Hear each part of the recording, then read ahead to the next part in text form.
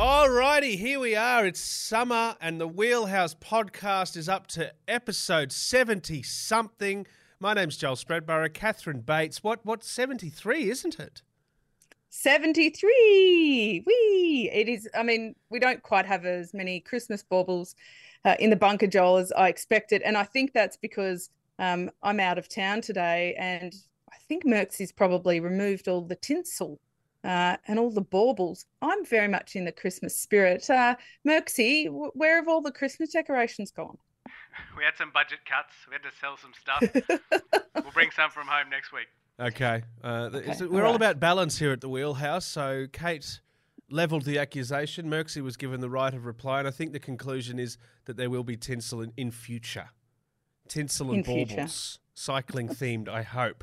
That would make a lot of sense. And mistletoe. And yes. Mistletoe. How's your week been, Catherine? It has been excellent. I'm loving the off season for both myself and the wonderful exploits we see from our athletes. But we're gearing up to Christmas and I'm starting to think about all of those, potential bike rides I can go on. Oh, I haven't been on my bike enough, to be honest. It's been exceptionally hot. So some of those bike rides might be done in the bunker at home with the fan because it's like 39, 40 degrees Celsius here at the moment. So, yeah, a little bit tough. Why are you in a T-Mobile kit? Yeah. What's that about? I know. Well, that's a good question. I'm in my T-Mobile kit, firstly, because I'm in the process of moving some of my things and I don't have a lot of clothes here, I'll be honest. And apparently turning up with nothing on, is not appropriate for our genre. That's the first. Whoa. And the second reason is because we're going to talk about a few little things T-Mobile-esque. And look, I've got to be honest, the third reason is very ego-driven, and it's because it's my T-Mobile jersey from when I raced, and the fact that it still fits me brings me a lot of joy and reassurance. Okay. So that's my outfit for the day. That's fantastic. I just want to circle back quickly to coming to work naked is not appropriate for the genre. Do you mean the genre of cycling? Yes. Or sport or general workplace. Just I think OnlyFans is possibly the only genre that it could be appropriate for, and I can confirm it's not a workplace I operate in. We'll have to ask Nick Kyrgios for his thoughts on that, the newest member of OnlyFans. Okay, no worries at all. It is hot. I'm going to say I've snuck out for a few, and in this part of the world where the bunker is, we won't reveal the secret location, but just south of here, a brand new veloway has just opened up. Now, when I moved to Brisbane from Sydney 3 years ago, this was under construction. And I was just starting to fall in love with bikes and cycling. I've always loved bikes, but falling in love with the sport at an elite level. And I remember driving past it for the first time going, cannot wait to ride my bike on that. That is so cool. And it has taken 3.5 years. And I finally went for my first ride on it the other day. Exceptional. Kate, it was so good. I clocked up 30-odd Ks, most of them at a pretty good clip, I have to say, because it lives up to its name as a veloway. It's quite pacey. And I was like, this is great. I'm just absolutely cruising here. A nice little slope down, beautiful. And then I realised 15 kilometres in, what goes down must, of course, come up. And the ride back was rather punishing. And as you say, those tops, we're not quite at the 39 degree, but it was, let me tell you, 2 pieces of steak for a chamois that day. It's a 2-steak day. Hashtag. If we can get that trending over the summer, we are winning. It's a 2-steak day. It's a serious business when you need 2 steaks shoved down your pants. Now, Kate, let's start with some serious news this week. Now, the saga, an off-season saga that has been dominating the headlines is, of course, the Cian Oiderbrooks bullying controversy. Now, this all, of course, started with his transfer, leaving Bora, Hansgrohe, going over to Jumbo, and then they're basically being, hang on, hey, whoa, no, you're not going anywhere. And then the can of worms, it's like you're shoving your hand into a can of worms and you get further down, there's more worms and it gets gross and more gross. Allegations of bullying from his time at Bora. Now, this has rocked rocked the off-season, so much so that it's our lead item today. And in the off-season, for something serious to be our lead item is very, very significant, Kate. Yeah, given what else is going up on the show, I would definitely say that we try to avoid the serious issues in the off-season and have a bit of fun.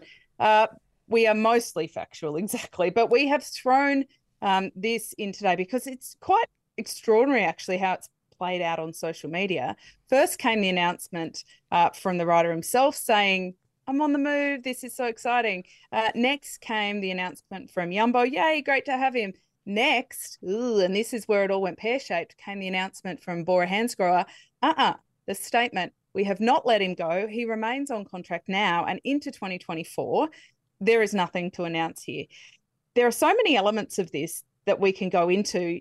You can't go past the human element. Like, obviously, this young kid wants out for all of the reasons that we can discuss. But from just a purely process perspective, how does this even happen? How does a rider sign with another team when the other team hasn't let him go? The UCI is meant to be in the middle with all of the papers signed to sign off on this. Clearly, process hasn't been followed. WTF UCI, are we really surprised that the ball's been dropped in that court? But ultimately, I want to front foot this with, this is interesting to talk about. So many people are sitting back with their popcorn, eagerly going, oh, how is this going to play out? What's going on? But there's a 20-year-old kid in Belgium who doesn't now know what his future looks like, is being mocked relentlessly by memes on the internet. It's now come up that he feels like he's been bullied. What an absolute mess for a rider who has been spoken about as the next Remco in cycling. This should not be happening. It was Dutch journalist Thies Zonneveld raising these allegations of bullying. And also, hang on just one sec, Kate. I've just got a message, sorry. Merksy, what about Kate this morning? I know, the Kate group, yeah. The anti-Cian group.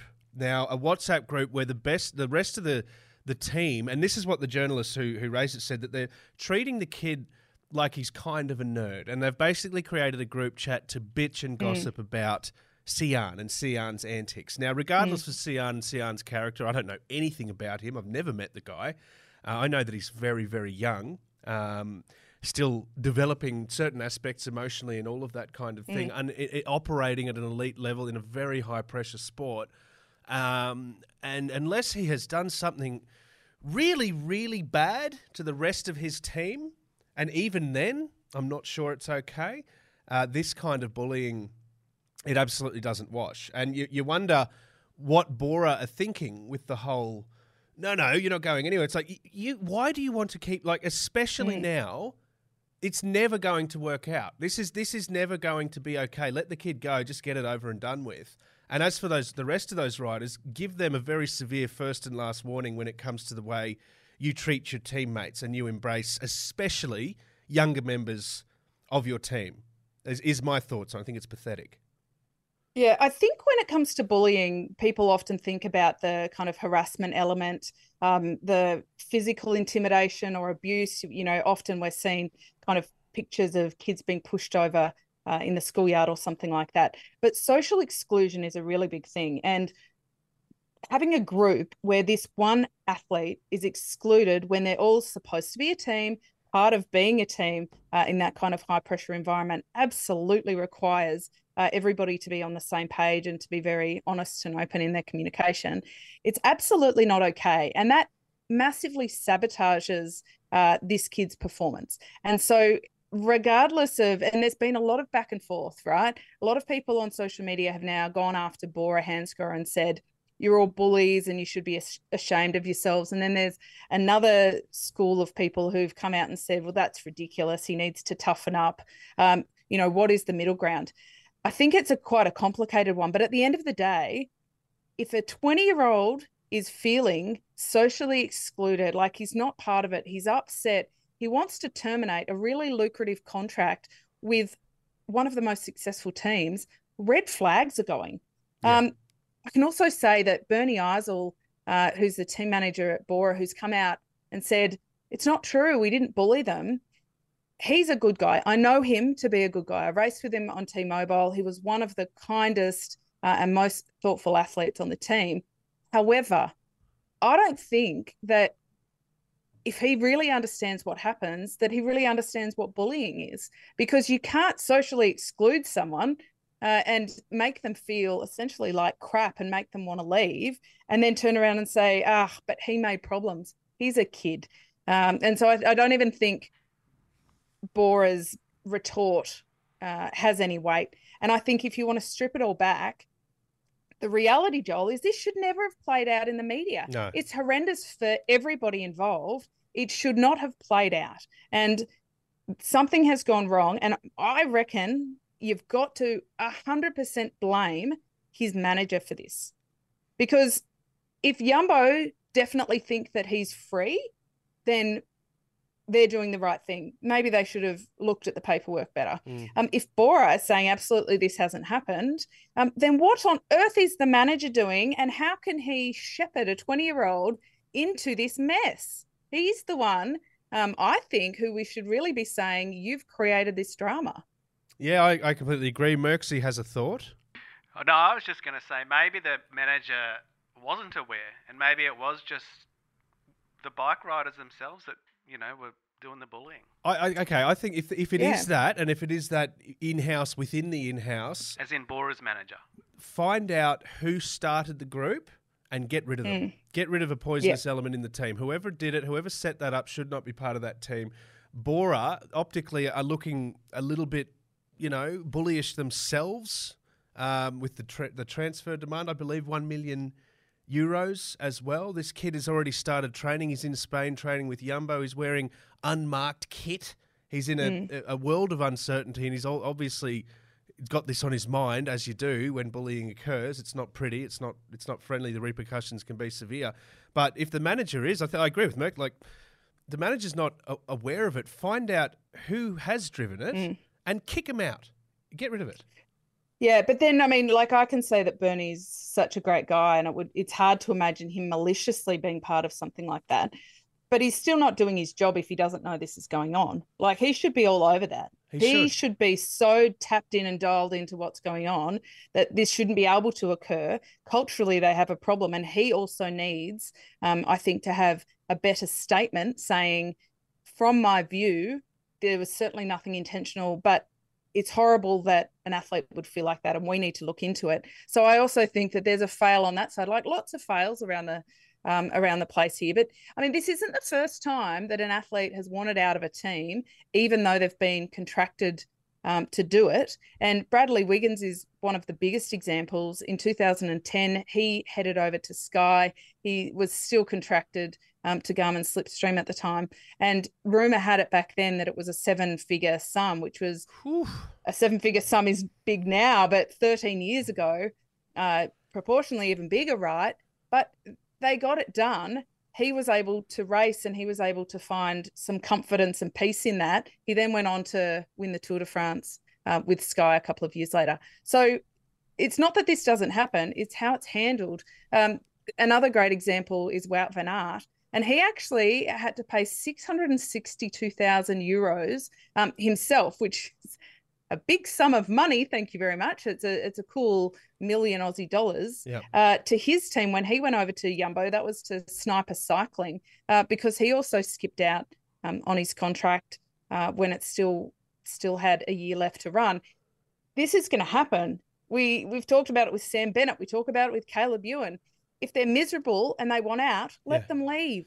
Nobody's getting any benefit out of that. But also, you can't have a free-for-all where riders can just not honour contracts. So there has been buyouts, and there has been, arrangements made. And that's where this is a failure, because clearly Cian's manager has not done that.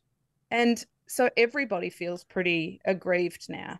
Yeah. And all the fans are taking sides. Now half of the fans think that Bora are disgraceful. People are saying Yumbo are disgraceful. People are saying this kid's out of line. What a mess. It is a mess. And I think if a rider is skipping out on a team just because they're like, couldn't be bothered being here, then sure, penalise them. If there's something bigger issue, if there's a cultural issue that this is unpacking, and I'm sure Bernie is a lovely guy, but stronger leadership is absolutely required. More decisive leadership, and don't go public when you don't know what's going on. For God's sake, it's just yeah. And I mean, this is the point of athlete managers, right? Because a 20-year-old young athlete is very unlikely to be able to sift through a contract and understand all the implications and have the skills to do all of this kind of negotiating, especially when there's hostilities. Yep. So the athletes need a bit more protection here. And let's not forget this rider, Cian Oiderbrooks, is being described as the next Remco as well. So we're not just talking about a middling talent here. We're talking about a very serious prospect. Team would be happy to have him, snap him up, find a way to make him gel. The thing will be when the Jumbo thing, if and when the Jumbo thing clears up, if this then happens again and teammates and him become alienated once again, it's like, okay, maybe we have a little bit of a personality issue here. But at this stage, I'm seeing or reading about a 20-year-old who's in a world of hurt, essentially, and just wanting to get the fire truck out of there. See what I did there, Kate? Yes. Exactly. Well, and I wish him all the best, because I really hate to think that he's now caught in the middle of this and legal action, and that's certainly not a way for an athlete to be able to prosper. And I can see his off season really suffering. Like, you can't go out and train and just put this all aside. You can't. Realistically, it's just not possible for him to get the best out of himself, get all the sleep and recovery he needs and the quality with all of this hanging over his head. So I just want to see a good outcome. And to be honest, I don't care about the teams. Like, they've made this mess. They can fix it. Sort it out. This rider just deserves to be able to get on with it. And, and to that point, Joel, if he said to his agent, I want out, I'm just going to leave, the agent, it was his job to say, no, you can't. But obviously the agent has said, no worries, I'll go negotiate with this other mob. Yeah. Yeah, I'm cranky about that point, aren't I? No. That's my biggest point. I'm hearing you. Sometimes people want to leave. Like you said, Cian, Wout van Aert, Merksy every other week wants to leave us because we're absolute chaos. Hello, Merksy.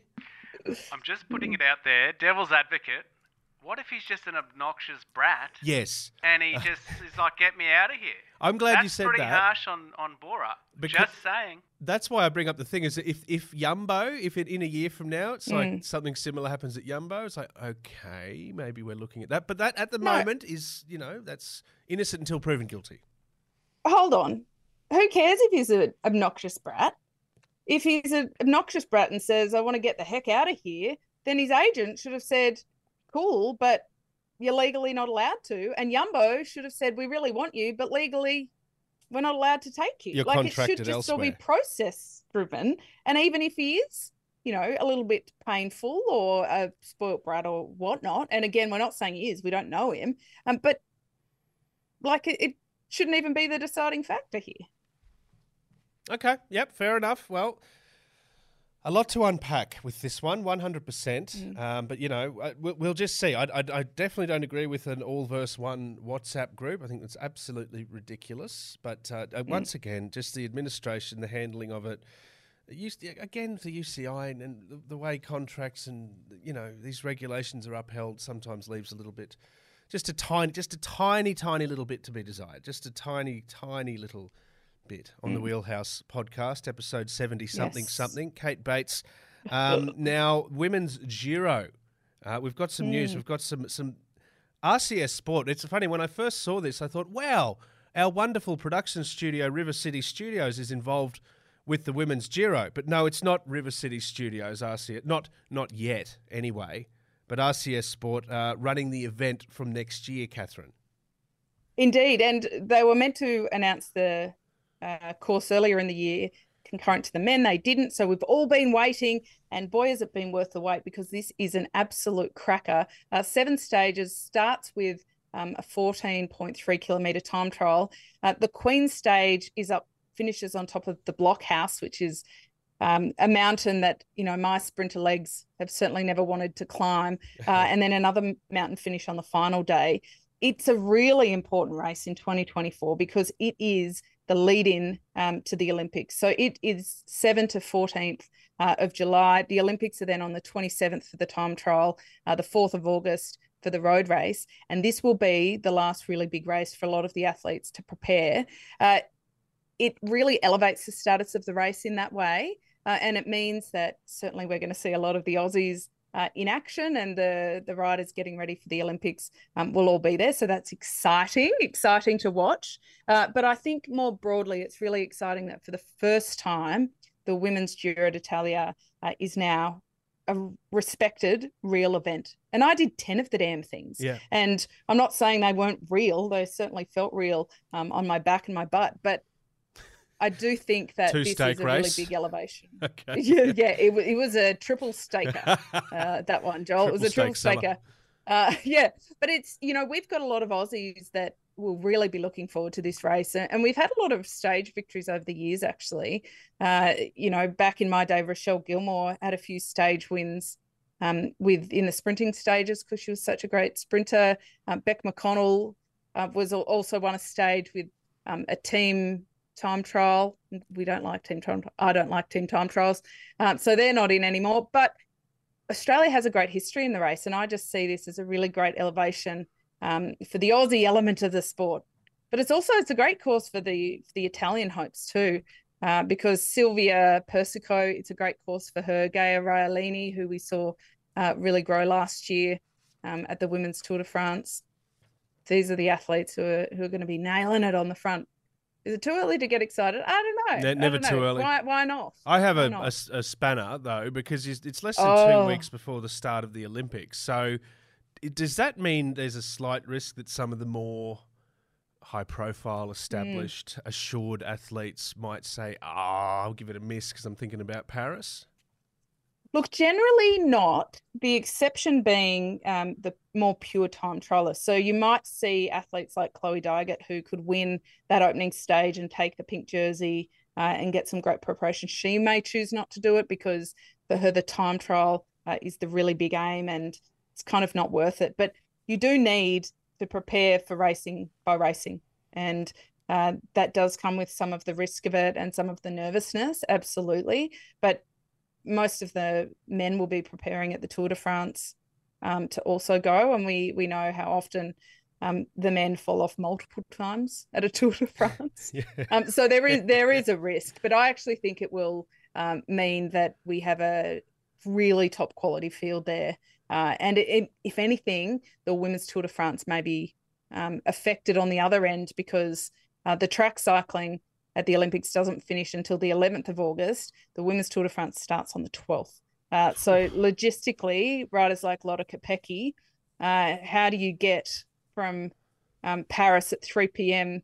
or 4 p.m. on a Sunday to where you need to go for the Tour de France the next morning? So, I actually think if anything, it elevates the status of the Women's Giro. Yeah, no, well, very well said. There you go. So the Tour might be the one instead that feels that impact. The Wheelhouse Podcast. Now, staying on the women's side of the sport for now, Kate, Women's World Tour teams confirmed during the week as well. You've always got the inside track on this.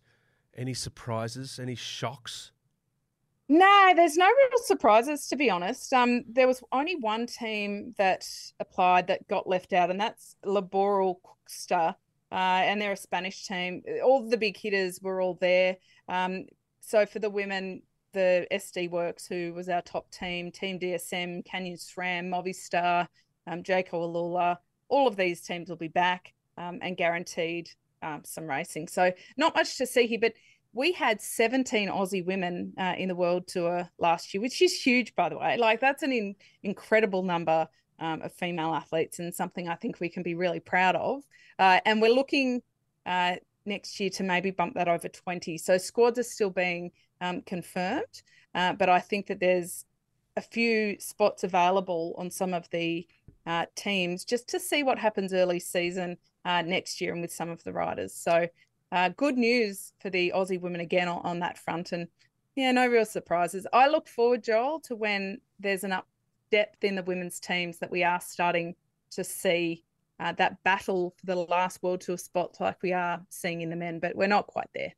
Okay, well, you listed off a couple of the big hitters team-wise as well, so let's throw ahead to January and all eyes on Adelaide, of course, the Tour Down Under. Now, I've asked this question before, I'm going to ask it again. Why the fire truck are the likes of SD Works and some of those bigger teams not jumping on the jet plane and coming down under, Kate? Yeah, it's a good one. It's a good question. Your big teams like SD Works choose not to come to the Tour Down Under because the UCI allows the Women's World Tour teams to skip World Tour races. Now, I'm not on board with this because it affects the organisers quite proportionally. Like, it's horrible to think that the Santos Tour Down Under is not going to get all the teams because the UCI gives them the choice, and Australia's a long way away and it could be expensive. It shouldn't be like that, in my view. They should all be headed down under, but we will still miss a few of the bigger teams who haven't confirmed yet. The exciting news, though, is that a lot of the Aussie riders, we were just talking, we've got 17 in the World Tour at the moment. This will be an exceptionally important race for them. And so they are all coming with the absolute crack squads. Jayco Alula have announced who they're bringing, and it is, I was about to say breakfast of champions. I must be hungry or something. It is like the hit list of Aussie athletes. And if we look back at 2023, we had 8 pro wins from the Aussie women. 4 of them were World Tour wins. 3 of those were at the Tour Down Under. And the other one, the 4th one, was Grace Brown in stage 4 at the Tour of Scandinavia. So that just shows how important the Tour Down Under is. When we think about World Tour victories by nation, what we're really talking about is qualifying spots, not only for the Olympics, but also for the World Championships and where your country is ranked as a nation. So for Australia, this is such an important race. So can I say that controversially, on one hand, it's a real bummer to not get the likes of Demi Vollering and SD Works and a lot of Kopecky coming down under for the tour. But on the flip side of that, it provides the Aussies a really good opportunity in their summer with great form to win some big races, to get some really valuable points, and to really cement ourselves on the world stage. Because goodness knows, Joel, we've talked about it to death, how difficult it is for the Aussies to go to Europe, like how tough it is for the Aussies versus the Europeans who are racing and then, going home for a roast lamb on a Sunday night. Probably not a roast lamb given they're Europeans, but you get my drift. And so it is really good to see that all of the Aussie teams are continuing to really prioritise it. Look, I would like to see a demonstration of Demi Vollering down under. I will say, yes. I think, best a demonstration. I love how it's like the Aussies. They'll have to come to it. You come to us and do your best, and they perform really well. But it's like your chance to come down under. Nah, I'll give it a miss. Not going to come. That's okay. And it's big for you to say you've got issue with that, with the UCI there, because you usually very much see eye to eye. I do with the UCI. Eye to eye with the UCI. How unusual for me to have a criticism of the UCI. I know. But they do bear so much power, Joel. Yes. And with great power comes great responsibility. Okay, let's have a look Right? at the Alula Jayco lineup. So Georgia Baker, Georgie Howe, Alex Manley, of course, who did very well last year with that stage win. Yes. Ruby Rosamond Gannon, Ella Wiley, the Kiwi, the rogue Kiwi in the group. She's only 21, I believe. Welcome. We love adopting Kiwis. That's what we do. So yeah, we'll awesome. Take her like we take Pavlova and Russell Crowe. You know it. Come on board. Yeah. I am, you are, we are New Zealanders. Now, big one this week, Catherine Bates. Now, episode 73, I think it probably would have been, I'm going to take a guess here, probably around episode 30, 33, when we got a bit sad about Ellen Van Dyke calling it quits. Fast forward 40-odd episodes, and she's back. EVD is back, Kate. She's back. We're excited because we got really excited when Ellen Van Dyke came to Australia for the Wollongong World Championships. And we even got to have a little bit of ridiculous banter about the wonderful prizes she was winning, if you recall. Absolutely. Joel, she won a hamper of sex toys. Sex toys, yeah. If you haven't heard that episode, we won't rehash it. Go back and find it. But Ellen then announced shortly thereafter that they were expecting their first child. So that was very exciting, but also a little bit of a bummer to see her out of the peloton. She gave birth in September. A little farce the little boy. Yep. And she's back in training. She's back on training camp, and she's got her sights firmly set on the Paris Olympics and the time trial. She is eyeing it off. And I tell you what, she's a woman on a mission, and she's the kind of woman on a mission where when she puts something in her crosshairs like that, she usually achieves it. So I would say that Grace Brown and Chloe Dargett took a double look at that article and made sure they read it right.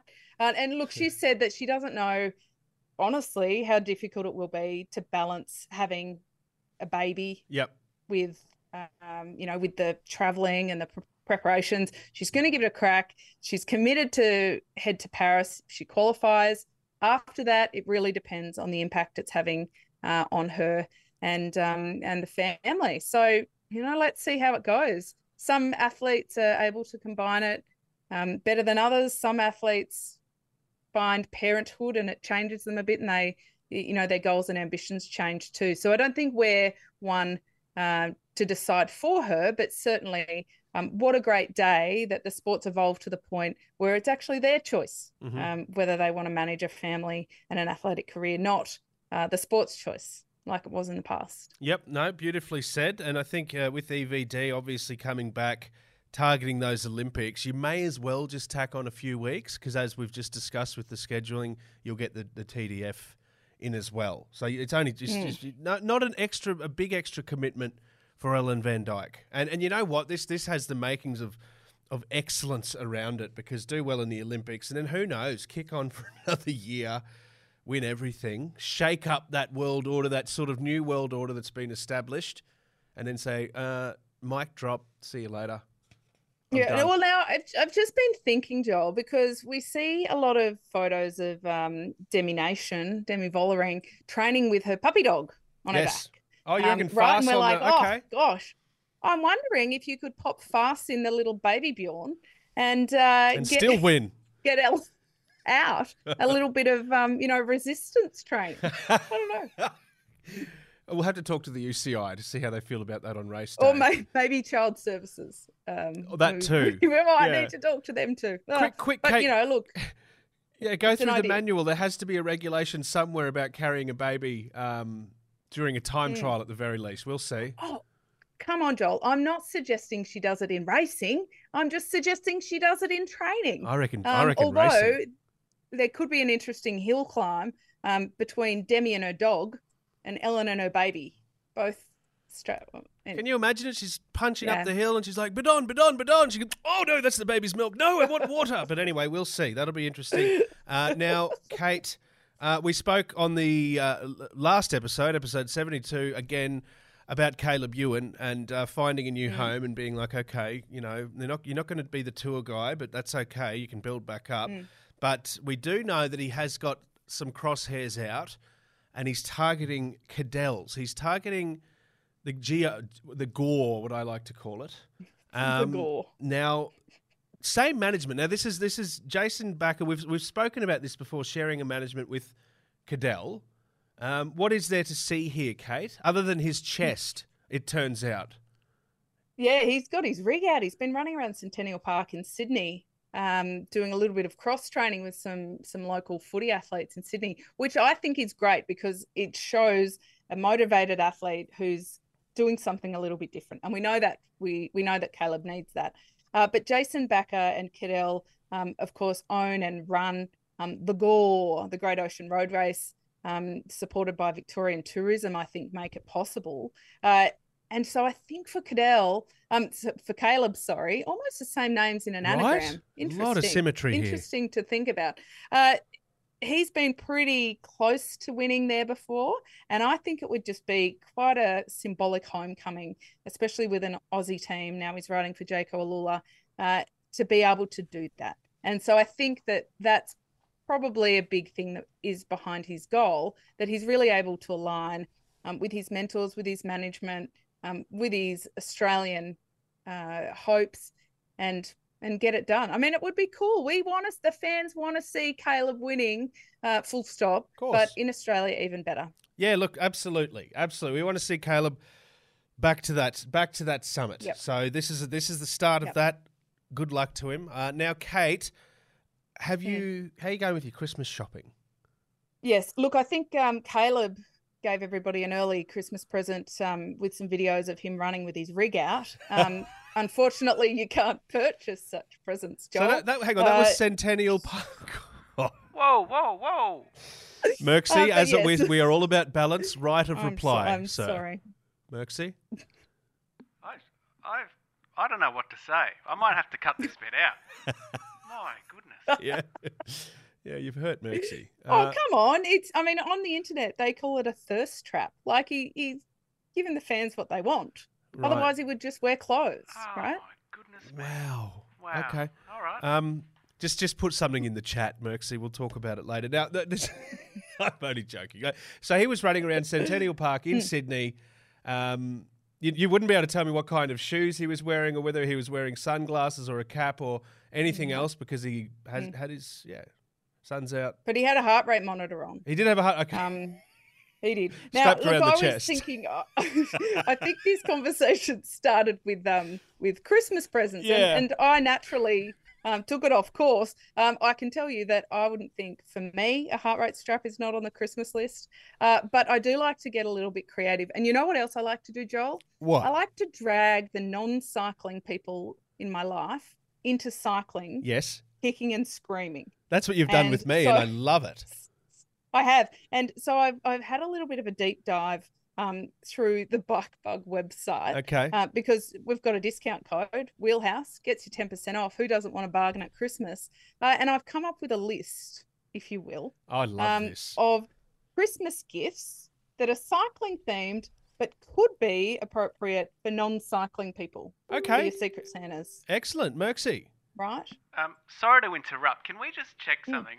When you saw Caleb with his rig out, did you see that online or were you in Centennial Park? Because you're in Sydney now. Yes. I just wondering. He posted it on his Instagram Reels. So you weren't in the park. park. To be a creeper. So you called an Uber, said Centennial Park, pronto. Yeah. No, he put this out himself. Okay. Thank you. Merksy, are you satisfied? We are all about balance, Merksy. Yeah, I don't know about this. We'll have to do some more investigations. Where was Kate? Yeah. Did you spot Kate? If you were in and around Centennial Park this week, did you spot Kate? Come on now, fellas. Come on. I would have been there. I love Centennial Park. Yeah, you would have. Yes, indeed. Well, I'm going to bring us back on track because I took us off track. So I'm dragging my non-cycling friends and family into the Christmas spirit, all right? And I'm doing it through cycling-themed gifts. And so I've gone onto Bike Bug. The first thing on my list for a Secret Santa for a non-cycling themed person is a Park Tool pizza cutter. So you use the front wheel. It's a bike. It looks like a bike. Okay, the front wheel to cut the pizza. It's a blade. Great. Right? Perfect. Is it endorsed by Remco Evenepoel, the former Pizza Hut boy? It should be. Oh, they've missed a trick missed there. Opportunity. Yeah. Right? The next one on my list, Joel, is a bell. Yep. Because a lot of states in Australia require a bell on any bicycle that looks like a drum cymbal. Yes, I've seen this one. For anyone you're a familiar, drummer. Yeah, for anyone familiar with the sticked arts, it's a splash cymbal. Looks like a little splash. Oh. It's fantastic. I'd love to rig it up to my kit. Thing. Yeah, I'd love to see how it sounded. The splash is the one that's like, psh, psh. I wonder if it sounds like that. Hello, Merksy. Yes. Yeah, sorry to get off track. I was just looking up Bike Bug and I thought we could get a shirt for Caleb to put on. He's training. It's a good shirt. Send him a shirt. Yeah. Perfect. You can take it to him, Caleb. With a little Christmas card saying, "Dear Caleb, put this on immediately." Yeah. Love, Merksy.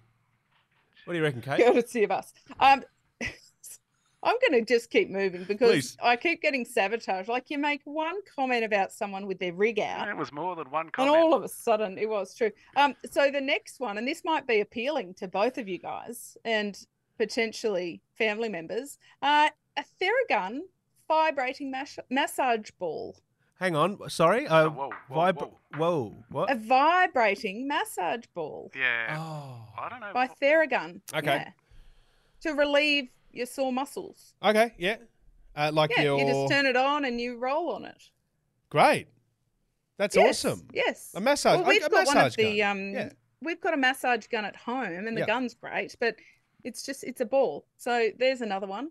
The other thing I found, and this is a little bit more cycling themed, but I thought it was very cool, is an advent calendar where each little box has a tool in it.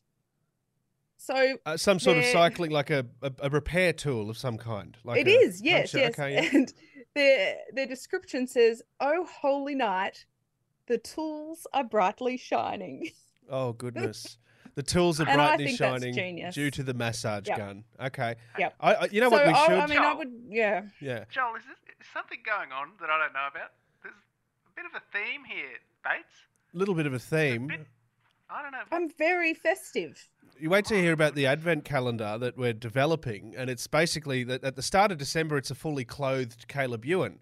But by the time you get to December 31 and you've opened all the doors, you're back at Centennial Park, and it's magic. Yes. It's magic, isn't it? I think there's a genre around that already that usually firemen fill that genre. Those pens as well. Oh, now we're on to the firemen. Move this along, Catherine. All right, it's the Wheelhouse Podcast. It's episode 73. We need to get through it so we can all get down to Centennial Park. Now, a reminder, of course, that code is Wheelhouse, all lowercase, 10% discount, bikebug.com. And as you say very astutely, Catherine, it's not all serious cyclists. There's some peripheral cycling interest as well. If you're just learning or you're admiring the sport, you can dabble with a pizza cutter or a massage balling massage gun or a Caleb Ewan advent calendar. Oh, hang on, no, that doesn't exist yet, but one day, right, Kate? Now, Kate, right, the Austral is coming up. Now, it's the world oldest track bicycle race, going back to 1887. It's a wheel race, and I've got one pretty simple question for you. What's a wheel race? Against its name, it's not actually a race done on wheels. What it is it's a handicap event on the track. And if you play golf or something, you have a bit of an idea about what a handicap may be. But you have the best riders, as ranked by the handicapper, that start on what is called scratch, which is on the start-finish line. And they have to race the full distance of the event, which is usually 8 to 12 laps. And then everybody else, down the ranking gets a mark. And it may be 20 metres, it may be 40 metres, it may be 180 metres. And from that mark, they have a handler who pushes them off at the start. There are very strong rules, Joel. The handler may push but not run, because you can imagine in the good old days, bad old days, the key to winning a handicap was having the best handler who could run you halfway around the track before catapulting you up to full speed. And then like a dad with a when kids are learning to swim and they have their swimming races and the dads sort of help them through the water, and you can tell they torpedo them. The very ambitious dads, you're going, come on! Yeah, okay, it's kind of like that. Yes. All right. It is. And so therefore you can incorporate, it's not just for A graders or elite, you can incorporate all the grades because they get different marks across the way. It's quite a well-known traditional event in Australia. They're called wheel races or handicap races, that kind of thing. Yeah. So the bigger the track, the harder it is, because you can have an out marker right behind the scratch marker, and therefore nearly doing 400 meters less. But on a 250 meter track, the biggest handicap someone would have, the out marker, would be about 200 meters realistically. And so then the best riders have to try and chase the out markers, and may the best rider on the day win. All right. It's quite a good format. Stephen Pate, 4 victories, the record holder, the all-timer. Yeah, he's a bit of a gun. He was one of our great Olympians. But I want to point out that this is Australia's oldest race, but there's been a little controversy over the years, Joel, because back in 1901, an American fella, he won, but there was some allegations of match fixing. Oh. That they waited for the back markers to then tow them back up, which happens but is technically illegal. So Bill Martin he won from scratch, but people weren't too happy. And you can imagine back then there was a fair bit of gambling that was associated with such events. And so that is no longer the case. And so it is a little bit different now. But yes, they used to win. How's this? 240 sovereigns. Oh, great. The prize packet in 1898. And before that, they won a grand piano. A grand piano? Yeah. Wow. I'm not sure how they transported said grand piano home. Not many people would have had an easy way to transport a grand piano in the 1800s, but yeah. Where there's not the most practical prize. Where there's a will. Someone who could carry it on their back. Caleb Ewan. Let's be honest. A shirtless back. Well, he'd definitely need, but if it was sweaty, it would slide off. He'd need a shirt for that. So I love that. He doesn't get my vote. A grand piano, you get 10 head of cattle and 3 pieces of hack silver. Congratulations and thanks for racing. All right, that's the Austral race. Now, you mentioned some American involvement there. Let's stay with America, and hello to all of our listeners in the United States, of course. We're going to talk about a bit of a groundbreaker from around the same era. Now, this is great. Now, this is not easy to get a congressional honour over in America. Trust me, I've been trying for years. It's really, really difficult. You need to win a few World Cups or do something pretty special or be Tom Brady. But we're going back to a guy who's not with us anymore. Otherwise, he'd be about 100 and 400. 100 and 400. There you go. There's a new number. Marshall Major Taylor, an African-American cyclist born all the way back in 1878 and the first genuine superstar of US cycling, Kate. Yeah, he was the first African-American to be a world champion in any sport. And it was in cycling in the sprint. And so he was world-renowned at the time, but he never really got his honour in the US, which is a real shame, I think, that that incredible achievement kind of blurred off in the history of the sport in America. But it's really cool, his story. They've made a few movies over the time about it that you can jump on the interwebs and find all of the different iterations of that. But to get a congressional gold medal is a massive thing, like you said. It's not like a presidential honor where they just hand it out and the president essentially signs off on a list. It has to go through Congress and a bill get passed in order for it to happen. And so there has to be really broad bipartisan support. And so if this happens, and it looks like it will, this will be a major thing for African-American athletes and certainly for the family and the memory of Marshall Major Taylor. So pretty cool. I love it, and I think that the history of track cycling is so rich, and so often we're talking about the road events and the Tour de France and all this sort of thing, but track is such a beautiful discipline in and of itself, and with such a rich history. So this is a cool one. Yeah, it is a good one. It genuinely is, and as you say, first African-American world champion in any sport whatsoever. And I just think you have to mention during these eras, and obviously decades past, this honour, and I hate to say this, but it wouldn't have been possible because there's no way that an honour to an African-American would have gone through like this, which is disgusting, of course. But I just hat tip to any athlete from those times. I'm talking, the Jesse Owens of the world and whatnot, that managed to rise above the bullshit and excel with absolutely zero support, zero assistance. It's not just in, those sports, but it's so good to know that cycling had a people's champion like that as well. And look, long overdue. Let's be honest; it's 125 years overdue. But that recognition, let's hope that does get through, because that's legend status in my book. A renowned sprinter as well, so I can really relate to him as a sprinter myself. Not a sprinter. That's a terrible lie. But sprinting for the coffee, the cafe. That's about it at the end of the ride. Now, our regular wheelhouse enemy is over there, aren't you, Jolie? You know it. Bring on the pace. Bring on the pace and the splinters from the stacking it on the velodrome. Now, hat tip to Marshall Major Taylor, 100%. I really, really like it. Now, Kate, I'm just to let you know now that I'm just looking for a little bit of a side hustle over summer. Obviously just to sort of keep the coffers cost of living and all that sort of thing. And I've seen a job out. I'm going to have a go at it, but it might mean that I'm away for a few records, if that's okay. Okay. Yeah. I mean, what are we talking about here? Well, you and Merksy can talk about this in the after? anti-Joel group chat, or me and Merksy can talk about it in the anti-Merksy group chat, or no, the anti-Kate, or you and I can talk about it in the anti-Merksy, whatever that is. I don't know, however that works.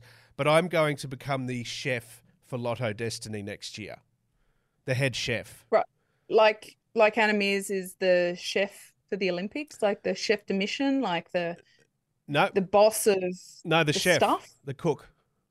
I'll be the cook. The cook. They are looking for a chef for season 2024 to accompany the team to reach proposed future goals, working very closely with dietitians and other members of the team. Now, I just want to run through what you need to do. You need to send out a shopping list to the hotels before races to make sure they have what you need to make your stuff. So for me, it's like, can you give, three dozen sausages, a couple of loaves of bread, and some onions? Easy, tick. Makes sense. Sports menu. The menu will be created by sports dietitians. Suggestions from the chefs are always welcome. So they'll be like, pasta, quarter pounder, pasta, 3-piece box, pasta, supreme thin crust. Easy. That's done. That's doable. You'll need to travel to training camps and races to prepare meals for the riders. Take a microwave. Take an air fryer. Here you go, guys. Chicken nuggets for you today. Sausage rolls. But I just want to run it by you guys because it does mean I'll be off base, off station a little bit. We can do the odd cross, though. Well, I mean, I think the first thing I'll point out there, Joel, is it sounds like the nutritionist will be setting the menu and not you, and your suggestion of nuggies and quarter pounders and thin crust. So look, that makes you more adaptable, I suppose. Yeah. I did notice that there were 2 requirements. One was that you have a diploma as a chef. So how are we going on that? Semantics. Easy. Don't worry about it. Okay. And the other one was that you are flexible. Now, it wasn't clear about what they meant by flexible, but just checking, can you touch your toes? Yeah, very well. Yeah, extremely flexible. Yeah. So, flexible, tick. Chef's diploma, TBC. Here, I've got it right here. See, there it is. You saw it? Yeah, that's all you need to see. Hello, Merksy. Okay, did you have a chef on your teams? What was the food like? You said it was crap. We did not. We certainly did not know. The food was generally crap because you were relying on the hotels or wherever you may have been to get food. We did, every time we raced in Spain, I'm not kidding, every single meal was rice with an egg on top and then some pasta sauce. I loved it for a while. If I never eat that again in that combination, I'll be fairly happy. Yep. When we rocked up to most races in Italy, the races fed us. So you would go, hours before the race started for a pre-event meal. Usually in Italy, that was a giant ball of mozzarella and some cured meat, which I must say is delicious. Not sure how well it fueled me for the race, but very delicious. And then sometimes a bowl of bland pasta. I tell you what, though, that's better a lot than of diversity. The first idea that you put in my head then when you said the food was all crap. And I was like, I didn't realise... Are you talking about the quality of the food or the actual food itself was crap? Yeah, but sure, no, yes. it wasn't crap. It was just poor quality is what you're saying. Now, sure. Yes. Well, look, I think that the mozzarella and cured meats is delicious, but possibly not really great sitting in your stomach when you're about to race. But yeah, we just didn't have, we were going to restaurants and hoping that we could find what we wanted. And often you didn't. And you are quite particular with what you want to eat. And a lot of riders, not only around the caloric value, both for energy purposes and making sure you're getting your calories out of the right foods and the ones that will fuel you, but simply even having to wait for meals to be ordered and to come, it certainly wasn't ideal. And that's evolved a lot. How good that they have a chef. I mean, I have to be honest with you, Joel, this might be really hard to hear. I don't think it's for you. Not sure that you'll get the job if you go for it. But yeah. Good luck. I've been doubted before. I'd like to say to you, do you remember that junior coach who said to you, give it up, Kate, don't worry about it. Don't focus on riding bikes, focus on other things. That's true. Yeah, that's true. Yeah, that's I'm now that coach. You've just become that coach. Okay. I apologise. I'm going to put an application in and see how we go. I support you. Thank you. Merksy will write you a reference. All right, good morning, everyone. Baked beans on toast yet again for the whole team. Let's do it. Now, Catherine, you are right. I won't be getting that job. Merksy might. Merksy's a very dab hand on the barbecue, especially. So we'll see. Now, some hilarious news to finish the Wheelhouse podcast, episode 70-something. Kate, now, the return of an annual Scottish tradition that absolutely ignites social media is the naming of the nation's slow ploughs and salt trucks, which is, it's like in Brisbane when they, I think it was Sydney actually, when they said, let's help us name a new ferry. And the name that won was Bodie McBoatface. And it's like, that's what you get. That's what you get. That's what you get for trying to get people to be serious about something like that. This is along those lines. Some of the names that they've given to slow ploughs and salt trucks in Scotland, which they can now hilariously watch online. So they're labelled with their fun names and they can watch them crawling across the map. It's outstanding. It is outstanding. Why is this relevant, you might ask? I mean, beside the fact that we're a very fun podcast and this is pretty funny, this year the honour has been bestowed upon a cyclist to be in this, and that is Sir Grits Hoy. Now, he has been repurposed for the naming of these, and he is Sir Grits Hoy. Sir Grits Hoy. Snow plough is Sir Grits Hoy. Or maybe awesome. A salting effect. I don't know. I don't know how we differentiate, but there's some very cool names. Joel, we've got Gritney Spears. I like that. Okay, yeah. We've got Spready Mercury. Oh, that's awesome. Spready Mercury. Yes. Very good. We've got Carrie Bradthaw. Okay. Okay, yep. Which I like. I've come up with another cycling-themed one for the magnificent young female athlete who's bursting onto the world tour at the moment. And the snowplow shall be called Snowy Backstead. Snowy Backstead. There you go. I'm sure you're listening or watching Snowy. Hat tip to you. You've made it. You've got a snowplow named after you. I love this one. I love it. Sweet Child O'Brien. That is also very funny. Well, you know, one of my favourite, I shouldn't admit this, but my favourite de-stressing things to watch on the interwebs is not only lawn mowing videos, which are fantastically calming, but also rug cleaning videos, Joel. And one of the rug cleaners in this rug cleaning genre is called Dirt Reynolds. Oh, boom. See? Yeah, that's awesome. How good is it? So, yeah, look, I think that this can also be a yearly tradition for us to come up with. I mean, we've got Snowy Backstead this year, but we've got a year to come up with another one for next year. Maybe some of our community can help us with some inspo on that one. Well, I tell you what, if Snowy Backstead is your starting point, wow, things are going to get really good. Mm-hmm. Where are we going with this? That's it. That's outstanding. Catherine, an honour, a pleasure, and a privilege. Thank you. I've got to run. I've got to go put my CV and cover letter together for the new job application. Excellent. It's been outstanding. Yes. You need to get down to Centennial as well, I believe. Merksy's already left. He's on his way down to Centennial. Yeah. I think Merksy's on BikeBug ordering one of the giant vibrating massage Theragun balls. Yeah. The massaging ball. Okay. Excellent. Yeah. It's been fun. It's episode 73. It's the Wheelhouse podcast. It's the off season. It's easily digestible. It's mostly factual. Please like, share, subscribe. Tell everyone you want or everyone you can. Catherine, until next time, au revoir. Until next time, au revoir. There will be tinsel next time. Yeah, there's going to be a decorated bunker. There will be tinsel. Look out for that. Don't think there will be a next time. Boom. We'll see.